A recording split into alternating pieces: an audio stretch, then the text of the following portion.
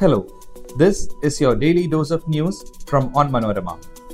I am your host, Ajish Jimmy George, and these are the major news stories of the day. Kerala faces financial crisis as centre denies not for raising loans.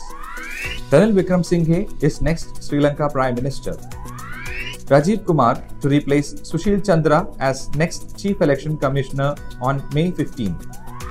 Supreme Court declines to grant interim relief in challenge to the LIC IPO. Xiaomi battles legal headaches in India. Let's get into the details. A month into the new financial year, Kerala is heading towards a severe economic crisis, with the centre rejecting its request to raise funds through loans. Besides refusing approval for loans, the centre has also asked the state for clarity in the statements of loans availed in the previous financial year. A delay in receiving the centre's nod may force the state to clamp financial restrictions.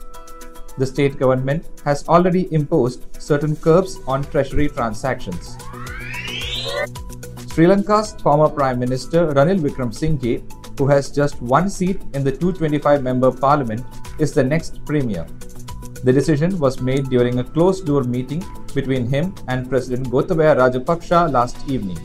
Meanwhile, a Sri Lankan court on Thursday imposed a travel ban on former Prime Minister Mahinda Rajapaksa, his son Namal Rajapaksa, and 15 others in view of investigations against them for the deadly attack on anti-government protesters in Colombo this week.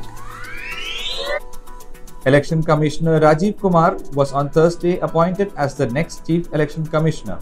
He will assume charge on May 15 after incumbent Sushil Chandra demits office on May 14, a notification issued by the Law Ministry said. The Supreme Court on Thursday declined to grant interim relief to petitioners challenging the amendments to LIC Act by Finance Act of 2021, which facilitated the LIC IPO. The top court declined to interfere with the LIC IPO process at this juncture. A bunch of policyholders had moved the apex court alleging violation of the LIC Act. Chinese smartphone giant Xiaomi faces legal headaches in India as the Enforcement Directorate and tax authorities investigates its business practices. Xiaomi denies wrongdoing, but it recently hit the headlines with accusations that its executives faced intimidation from the enforcement officials, drawing public rebuttals from the agency and words of support from China. Now, let's check out the COVID numbers. With 2,827 new coronavirus infections being reported in a day, India's tally of COVID-19 cases rose to 4,31,13,413, while the active cases dipped to 19,067. The Union Health Ministry data released at 8 am also showed that 24 fatalities, including 17 from Kerala alone, were reported in a 24-hour span.